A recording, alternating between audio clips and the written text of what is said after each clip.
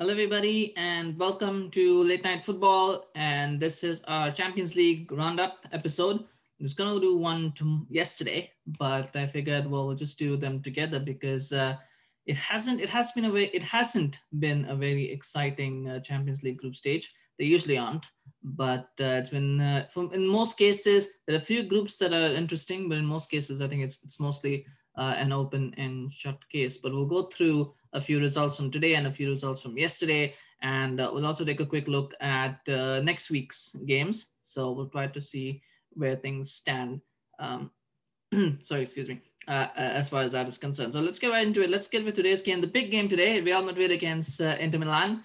And 2-0 win for Real Madrid over Milan. I mean, it felt like men against boys, really. I mean, for most of the game. The first goal, the penalty, was a clear penalty. Barea showing his inexperience with that tackle on Nacho. It was a clear penalty, and then it took it, and it just, I mean, that penalty wasn't very good by the Hazard. I think the goalkeeper should have saved it, but he didn't, but that's fine. But after that, it just seemed like Inter lost their nerve. It just looked like they had no answers or no ideas what to do. And Madrid looked very good defensively. I had to say that Madrid looked very good defensively. They looked like the Madrid of last season, where they looked calm, they looked composed, they looked totally solid defensively, totally organized, and Inter just had no answers to break them down. And then that red card happened, which I have no idea. I mean, what Vidal was thinking, because fair enough, if he thinks it's a penalty, you go. And this is something that happens a lot in European football. I've noticed that players try to hound the referee, and referees generally they deal with it. They're not so strict about it. But and the referee was English. Anthony Taylor is English, so he was probably not used to that and probably didn't like it. And so he was like, fair enough, here you go, here's a yellow card. And Vidal, again, I don't know what he was reacting to. Is like, and he just went up against the ref, and then you get a second yellow. So deserved red card. I don't think he can have any complaints about the second yellow. You can't have any complaints with the first one either, to be honest, because you don't go and gang up on the referee. Although a few players could have got yellows in that situation. Maybe that's what Vidal was saying, was, why did you give me a yellow? Give it to one of my teammates. But no, I'm kidding. I don't know. But I mean, yeah, it was deserved red card, and then it was just a matter of Real keeping the ball, making sure they didn't lose their shape, making sure they kept Lukaku quiet, which they did, and got that second goal. It was a nice cross from Vasquez in that second goal, really beautiful, really good movement. Rodrigo finishing it off with another goal for himself, and that was it. That was game over. I think a few positives for Madrid. Hazard's performance was pretty good. Odegaard looked pretty good for the little bit of time that he played. I think Nacho and Varane looked a lot more solid than I think Eder and Varane did in the City game that we saw last season. So I don't know, maybe that's a problem for Eder Militao when he comes back, and to think about how he's going to fit in the team. But it was a good performance defensively. I think Carvajal and Mendy were pretty good as well. I mean, Mendy, there was one moment he had in the first half where he could have taken a goal, but instead he opted to cross it. I don't know what he was thinking there, honestly, but he could have actually had a goal. He looked pretty good as well. I think overall, Madrid looks solid. I don't think this is a performance that's going to make anyone go, oh, this Real Madrid are now in the competition or favorites to win the competition. I don't think they are, but it was functional, solid performance, and it gives them the win that they needed from this game, because this was a must-win game for both teams, and for Madrid to pick it up, it's definitely a vital win. From Inter's perspective, I mean, this is what you expect from Inter. Don't you expect them to blow hot and cold? They had a comeback win against Torino. And I don't know what it is with Conte in Europe, but he just doesn't get it. He just doesn't understand that he needs to diversify his tactics, that he needs to try something, that he needs to do something different to what he's been doing in Europe, because it's clearly not working. Serie A does not translate into Europe, but it's been years now. This has been happening since his Juventus days. So he's got to come up with something and look at it differently. But at the moment, it's not looking good for Inter Milan. I thought Lukaku was pretty bad. Was pretty anonymous today. Not bad. I wouldn't say he was bad. I think he can criticize any of the Inter players, because once you go down to 10 men, you really can't. There's not a lot as a striker that you can do. So I don't think he was bad. That's harsh to say, but he was anonymous today. And this has happened with Lukaku. And people keep saying Lukaku is this great scoring record across England and Italy. And I always say, in England, you've got 4 or 5 big teams, right? The big 4, big 5, big 6 that they call it.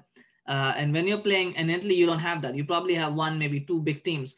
I mean, you have pretty much Juventus are the only real top tier team there. Now this season, you've got maybe Napoli, Atlanta, Milan, or Lazio as well. But I mean, usually it's just Juventus, and then Inter's probably the only the second team after Juventus. You could say that. I know some people will disagree, but That's just my opinion. Where you see, so you only are looking, you're looking at 18 other teams that are there. Well, Lukaku is a good player when you want to score against mid-table teams, lower table teams. He's very good at that. He'll always get you goals against those kind of teams.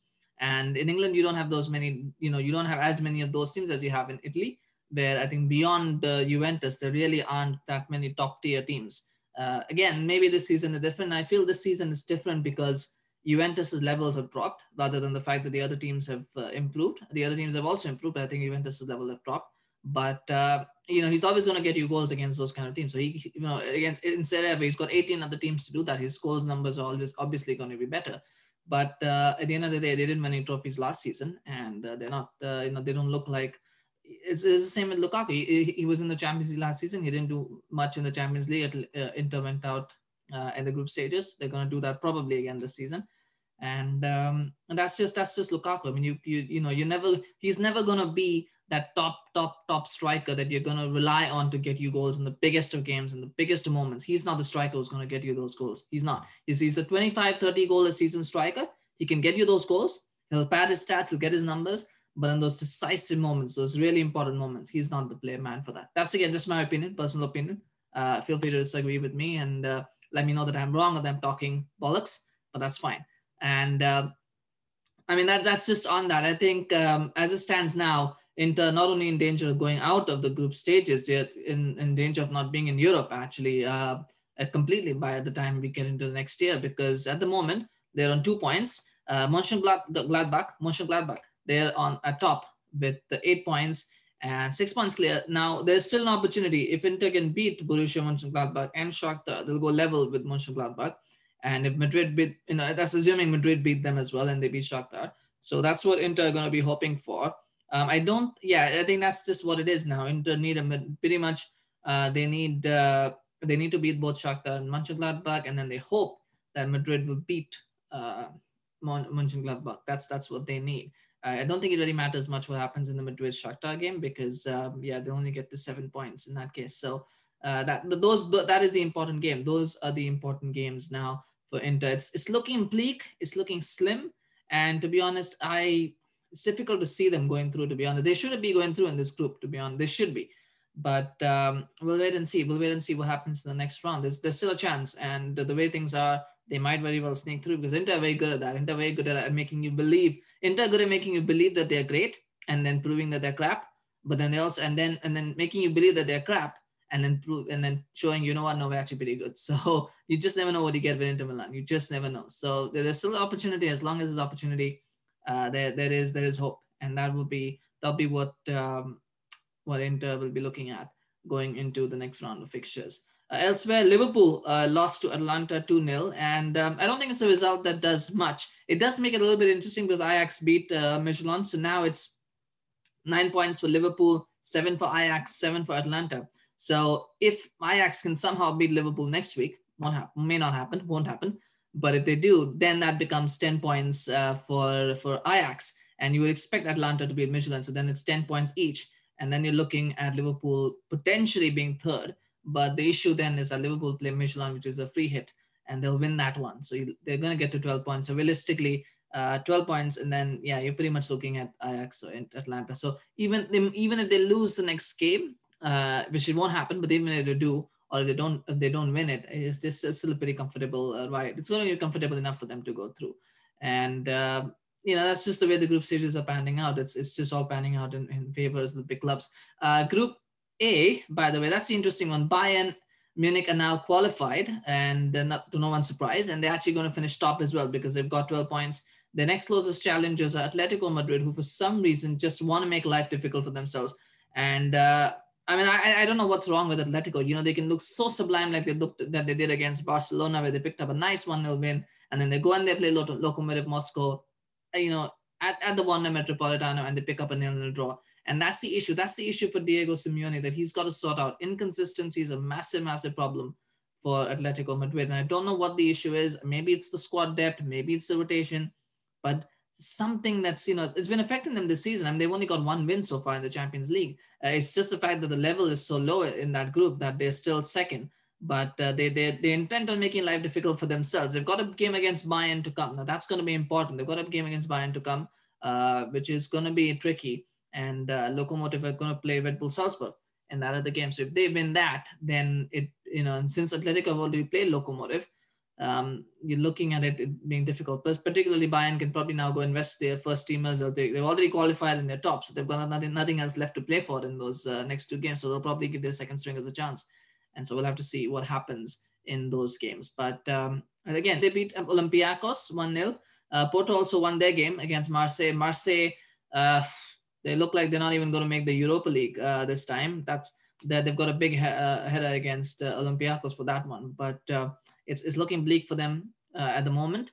City, I mean, when it was made, we knew City were going to go through. It was such an easy group. I think City probably had the easiest of the four groups. They probably had the easiest of it, and this keeps happening every season. So it's not even a surprise anymore. So yeah, they just forced it through. And like I said, I think everybody else, everybody else, and everything else is conspiring to make it difficult for Liverpool to retain the Premier League title. But the teams themselves were supposed to do it, they can't do it. I mean, City have got help from Liverpool. In Liverpool have got injuries. They've now lost to Atlanta, so they've got another game. If they'd won this one, they probably were through. But now they've got another game that they'll probably have to think about a little bit. So they've got that, and then they've got they've got that 7-2 drubbing. They've got all sorts of issues, and Manchester City get given an easy Champions League group.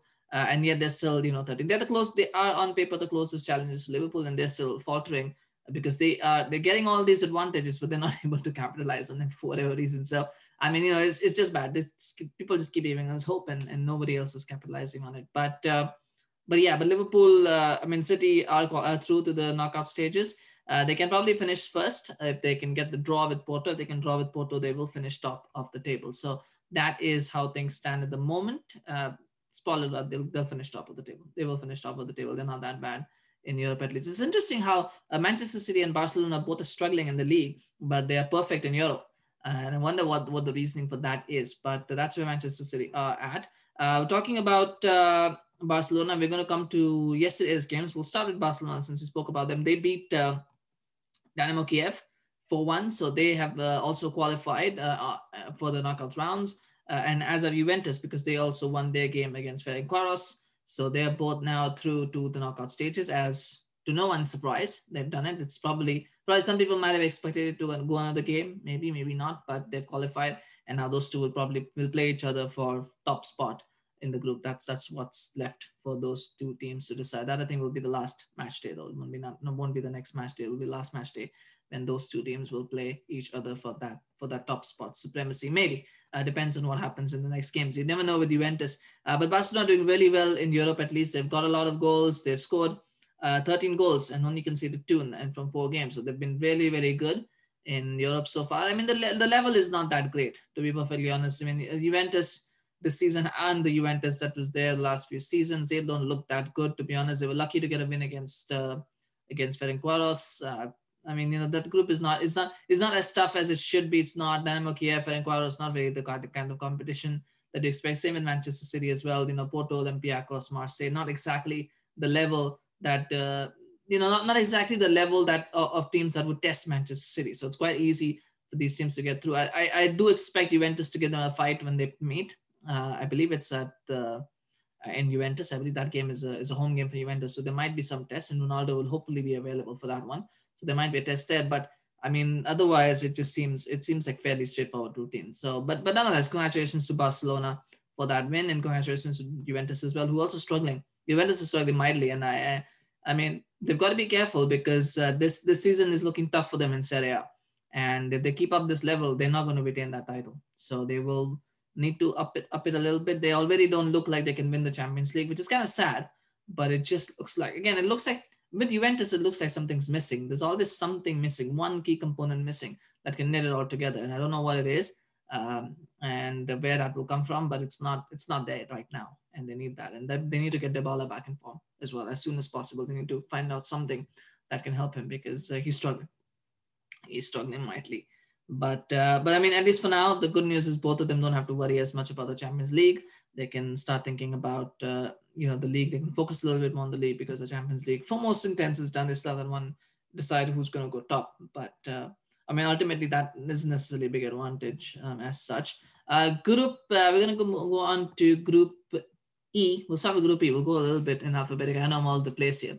Chelsea and Sevilla through as well, 10 points each. They both beat Sevilla and Krasnodar. Sorry, no, Chelsea, they beat Krasnodar and Ven.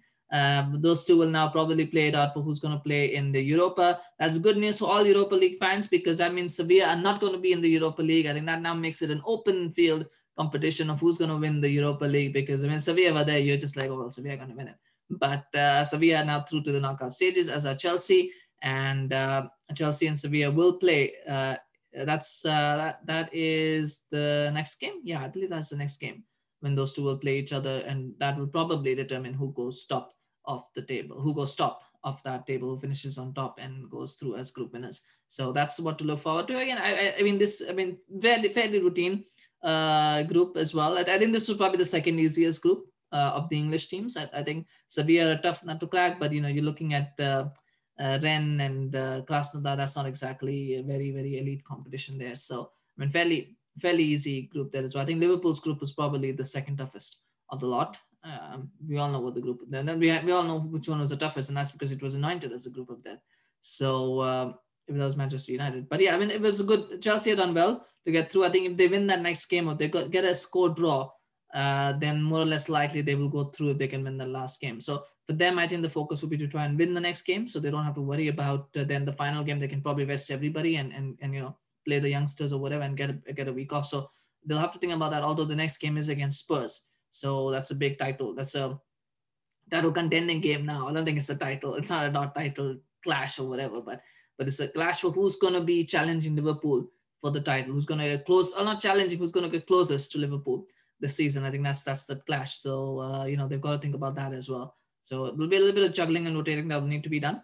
But overall, it's a good result for Chelsea. It's good to get that business sorted. Like it is, they're not going out of the Champions League. They know they're going to qualify, and so they can now start focusing a little bit more on the league as well. So it's a good result in that sense for Chelsea.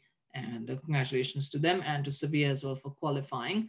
And Group F, which is probably the closest of the groups, which is probably the closest probably right now is Group B with Mönchengladbach, Real Madrid, Shakhtar, and Inter. But that wasn't expected to be close and not expected to go the way that it did. But I think everybody expected Group F to be very tight, and it is.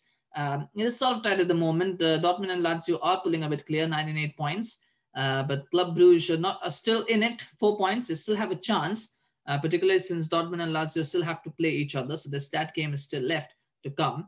And Dortmund still have to play Zenit as well. So maybe there's a chance for Bruges if they can beat Zenit. There might be some hope there depending on what happens in the other game. But at the moment, it looks like it's going to be fairly straightforward for Dortmund and Lazio to go through to the next round. But, stranger things happen. We'll see what happens. But those two are starting to pull away. I mean, Erling Haaland, what a player. I only saw the highlights of that game, but he's an amazing player. I mean, he reminds you so much of so many different players, but he's got that instinct. He's got Ruud van Nistelrooy's instincts. He's got, he's got that movement that many top strikers have had. That, he reminds you of Ruud van Nistelrooy with the way he finishes, because I've never seen I've never really seen too many better players who could, score goals than the Fox in the box. I'm sure David Trezeguet in his prime was also very similar to that sort of player, though I didn't watch him in his prime, but very similar to that. And someone who can just step in and he can get a goal for you from out of nowhere, really. That's the kind of player you'd want in your team. And he is an amazing player. I think it was good for Jadon Sancho as well to get a goal through a free kick. I think he needs that. He's been pretty poor this season. So he also got an assist, by the way, for the Haaland goal, for the first Haaland goal. So he'll be happy with that. With a few, stats pads there for him. But it was a good win for Dortmund. And Dortmund still have issues defensively, though. That's the problem. Dortmund still have issues defensively. And that needs to be sorted because they gave too many chances in the last game. And you don't want to do that, especially against a team of Brooks' caliber. You can only imagine what happened with another team. So you don't want to give away too many chances when you're in that. So that's what holds Dortmund back from competing for trophies, is that defense. Because they would have phenomenal attack. But as good as Haaland is, as good as Sancho is, you can't expect them to keep scoring 2-3 goals every game. You can't. That just doesn't happen. Right? There will be games and then they'll draw blanks, or they'll get a goal or 2 goals, and then you've got to rely on that defense to be able to keep a clean sheet or to keep it down to 1. And at the moment, they just don't look like they can. So that's something that they will have to tighten up at the back. But that's been an issue for years now for Dortmund. So I don't know what the solution is. I have no idea, but they'll need to think of something. They want to go deep in this competition for sure. On that note, I think we'll come to the final group now, Group G and sorry, Group H actually. Group G, we've already covered that one with Barcelona and Juventus. Group H, and it's tight, and it's a very, very interesting group. I think you can probably now say that Istanbul are done for this campaign. I think their campaign is over. You would say that, it could change when they play Leipzig. They could probably get a result there, but at the moment, it looks like their campaign is done. And so it's between Man United, PSG, and Leipzig. The issue is, that I said, is that if United gifted those 3 points to Istanbul, if they had taken those 3 points, they would be on 12 points. And that more or less would have been that. They would have then qualified, because even if Leipzig had won both their games, because United put 5 past them, it would have been very difficult for Leipzig to qualify unless they scored 5 goals. And so, they would have more or less done because in case of a tie, head-to-head results count. So, that result, the 5-0 result that they've got really helps them a lot. Again, in a head-to-head tie with Leipzig, and those 2 away goals they've got against PSG means that a 1-0 win for PSG against United would still not have been enough. They would still have been above PSG on head-to-head as well. So they would have got the head-to-head advantage on both. Now the issue is, because they are 9 points, but they played both their games against Istanbul, you would expect and you would back PSG and Leipzig to pick up 3 points against Istanbul. So that puts them level on 9 points each. And then United, they need to get at least a point from one of the other 2 games, so that then they have a better head-to-head record against whichever team finishes, on 10 points, which would either be Leipzig or PSG. If they draw with both, they'll finish top, as we know. So they need one more draw, though. They need one more point from one of those 2 games to confirm their spot at the top of the table, not in the top of the table, but in the knockout stages. And they wouldn't, and the irony is, they wouldn't have needed to do that. If they had beaten Istanbul, they wouldn't have needed to do that. But anyway, there's things to look forward to for the next game. And at the moment, United, people might see United are in the driving seat. They're not. I think the next game is going to be critical, because PSG, they are in a little bit of a spot of bother. I mean, they didn't look very convincing in their 1-0 win over Leipzig. It was an 11th minute penalty from Neymar, and then they pretty much held on. But having that defensive solidity will actually help them. The fact that they kept Leipzig out is going to benefit them a lot going into the game against United, because if you can keep a defensive shape against United, they ain't getting through.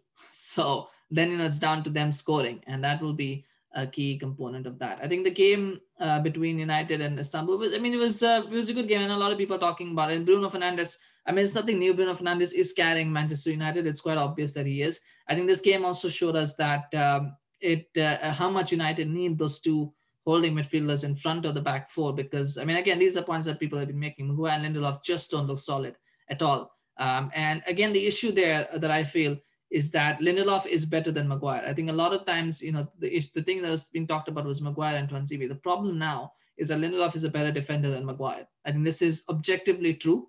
I don't think anybody can deny it. If you're looking for a defender between the 2, comparing the relative strengths and attributes, Maguire is a better defender than Lindelof is a better defender than Maguire. The issue is Maguire costs 80 million pounds and he's the captain, so you can't drop him, right? You can't drop your 85 million pounds, whatever he cost them. You can't drop him. So you got to play. You can't drop Lindelof because he's the better defender. So what message does that send? And you can't drop Maguire because he's the captain and 85 million pounds. So you're essentially stuck with those 2 because you don't want to upset the apple cart. And that's why, even though Tuanzebe is a better option than one of those 2, he won't get in the side because of these issues. And then because you have to play those 2, you've got to play 2 holding midfielders in front of them against teams that are going to be rapid and are going to really attack you. What I did feel, however, was there was a lot of talk in the second half where they made changes and that the team got overrun. It was because he moved to a 4-4-2 in the second half. Once they made the substitutions, it was Martial, Cavani, Dan James, and Greenwood playing together in a front 4. So it was 4-4-2 essentially. And as much as Martial, you explain to him, you're going to be that number 10 almost, and you're going to have to track back. He's not going to give you what Bruno gives you in terms of tracking back. He can't. He's a striker. He can't. So, there was obviously going to be a case where Istanbul took over. I was going to say Başakşehir, but yeah, It came out as Besiktas, but Istanbul took over the midfield. They were always going to take over the midfield there. And Fred, this is how he come to the job of two midfielders, and Van de Beek obviously is not a CDM. So that was an issue, and so that's why he brought on Matic, and then that showed up the midfield a little bit. It was a good goal for Dan James as well. But I don't think it was an issue of having two CDMs. I think the issue was that he was playing with a 4-4-2. But against teams that are Istanbul still got quite a few opportunities in that first half, and they still got a few opportunities in the second half, even when it was a 4-2-3-1. So that was against Istanbul, who are quite limited offensively. So against better teams, he's gonna have to go with two CDMs, McTominay or Fred. McTominay and Fred or Matic. Between those three, two out of those three have to start, and that's where the issue is. That's why he can't play Donny van de Beek as a central midfielder. That's why he can't, pick Paul Pogba, because that doesn't offer it. And maybe Van de Beek can play as a right midfielder. Maybe we'll see if that happens. That's the issue right now. The balance issue is because of having to play Lindelof and Maguire, because you can't drop one of them. And then you've got to play midfield that requires to give the protection to the back four, and so then you lose out on creativity. So it's a whole cycle, right? And maybe there needs to be a little bit more ambition. Maybe there needs to be a little bit more gumption shown by Ole, but we don't know about that. I don't know if that's an option right now. And Aaron Wan-Bissaka might be injured, so Tuanzebe might come in for him anyway for his right back, because he has played there before. So he might come in. Might be Brandon Williams. Might be Timothy Fosu-Mensah for the next game. We shall see. But some big games coming up next week in the Champions League. And I think the biggest one of them all right now in terms of positions, probably PSG Manchester United. I think that is a massive, massive game at this point that they need to focus, that they definitely need to focus on. I'm just going to open this up here for me to look at so I can make sure I've got the right games. I think I have a fair idea of the games that are happening next week. But that's a massive game, the Man United against PSG, because United really should not be in this position, but now they're going to need to pick up a draw. And PSG, they beat them last time at Old Trafford. A lot of people forget that because of what happened afterwards in Paris, but they did beat them 2-0. United will not have Axel Tuanzebe, so they won't have Luke Shaw as well, most likely. So they're going to have to think about whether, if they're going to go with the back five, who's going to be that third defender. That's going to be one of the key questions to ask. And if they're going to go with the back four and a two, then then you've got to make that decision of who's going to play. Particularly if Wan-Bissaka is injured, how do you set up where they can counter PSG's strength? So that's going to be key. So I think PSG are in a good position at this point, depending on the extent of Wan-Bissaka's injury and depending on what happens. I think they're in a good position. I think they're in a much better position than they were 2 weeks ago or 3 weeks ago. And they could very well come out of this game with a win, because that's Manchester United. They can lose to anyone on any given day. The other big game will probably be Dortmund-Lazio. I think that will go a long way in determining who finishes top, and that's going to be important as well, because if whichever team loses and if Brugge win, then they start getting into range for Bruges to try and capitalize. And then Bruges will hope that Lazio lose, so that then when they take on Lazio, there's an opportunity for them to qualify ahead of them, because then destiny is in their own hands. So they'll be hoping for a Lazio defeat if they can get that, but. It's a big game as well. And there's not a lot. Obviously, Sevilla, Chelsea will probably determine who finishes top of the table. So that will be another important game. And then Liverpool, Ajax, that's going to be massive as well, because again, Ajax will probably feel bad because Liverpool played their second stringers today and they lost. I think that's an important one. Liverpool, Ajax, I think we haven't touched on that a lot, but he played his second. A lot of people say he played his B team, and he did play a B team defense, because he had Reece Williams, Neco Williams, and Tsimikas who started in defense. So it was a very, very second-rate defense that he had, second choice defense that he had, and they conceded 2 goals. I don't think they'll meet teams of the level of Atlanta. I don't think Atlanta offensively, Atlanta are much better than, I would say, 90% of the, or not even 90%. Yeah, 90% of the Premier League. They're better than 90% of the Premier League offensively. Their issues are in defense, but when it comes to going forward, they're a very, very good team. So I don't think Liverpool will meet teams of that caliber in the Premier League that often. You could probably count on one hand, maybe one finger, maybe the number of teams offensively that are better. I think only Liverpool and Tottenham and Chelsea probably are the only teams at the moment that are offensively that good as Atlanta are. I don't think there's any other team that's that good offensively. So I don't think Liverpool have much to worry about. The issue though is the fact that there is a lack of depth in defensive areas at the moment. if they were going to face big teams. But I mean, that's not going to be. I don't see. I don't see. I think they always have these off results. They lost to Napoli last season as well, if you recall. So they get these results from time to time in Europe, but it really doesn't affect them much in England. I mean, the Premier League this season is so average that I honestly, these results you can't really put much stock in them. But it might be a good wake up call for them for the next game against Ajax, and they might be motivated. But that's the issue for Ajax now, because Liverpool are pretty practically gifted 3 points to Atlanta, and that makes the next game important, because if Liverpool beat Ajax, then that puts Atlanta in pole position to qualify for the knockout stages. But that we'll have to keep an eye on that. That's a big game. And then the other two big games that will be back to back will be Shakhtar Donetsk against Real Madrid and Mönchengladbach against Inter Milan, because that's going to go a long way in determining who's going to finish top of the table there, because in fact who's going to go through the knockout stages. Mönchengladbach only in the draw against Inter Milan. They get the draw from Inter Milan, they're through, and Real Madrid, if they beat Shakhtar, then they're through as well. So there's a lot at the moment that there's a lot to play for, and it's unnecessarily tight, I think, from Real Madrid and Inter Milan's perspective.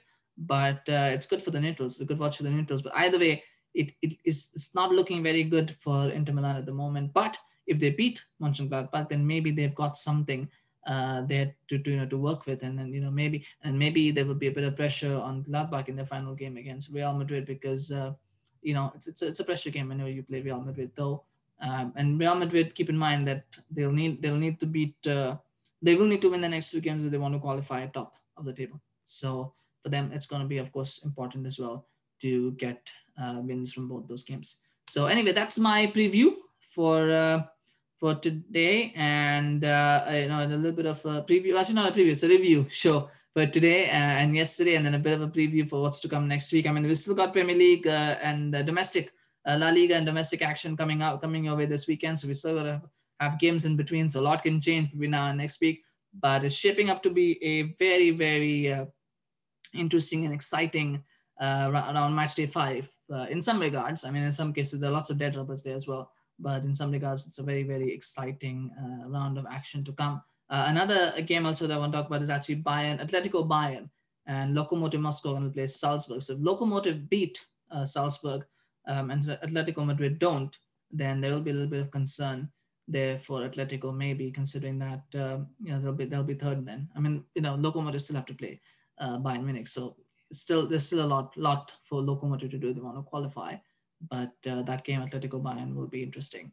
But anyway, thank you for joining me today. Appreciate all of you guys who watched this video. Please remember to smash a like if you enjoyed our condensed Champions League roundup. It's a little bit different than we do normally. And also, please remember to like, share, and to also subscribe to this channel if you're new. Let's see how quickly we can get to 120. We're only 2 subscribers short of 120. So let's see how soon we can get there. So please do subscribe if you're new, and support us that way. And we'll be back tomorrow with another episode. Most likely we're going to talk about La Liga, and we're going to talk about Atletico Madrid and Real Sociedad's chances this season. It's going to be a perspective video, but we'll try to do our best that we can in terms of seeing what the chances are. But that's for tomorrow. I hope for everyone whose teams have won during this match day in the Champions League, congratulations to all of you. I hope you enjoyed the matches, and we'll see you tomorrow. We don't do Europa League until we get to knockout stages. It's not that important. I'm kidding.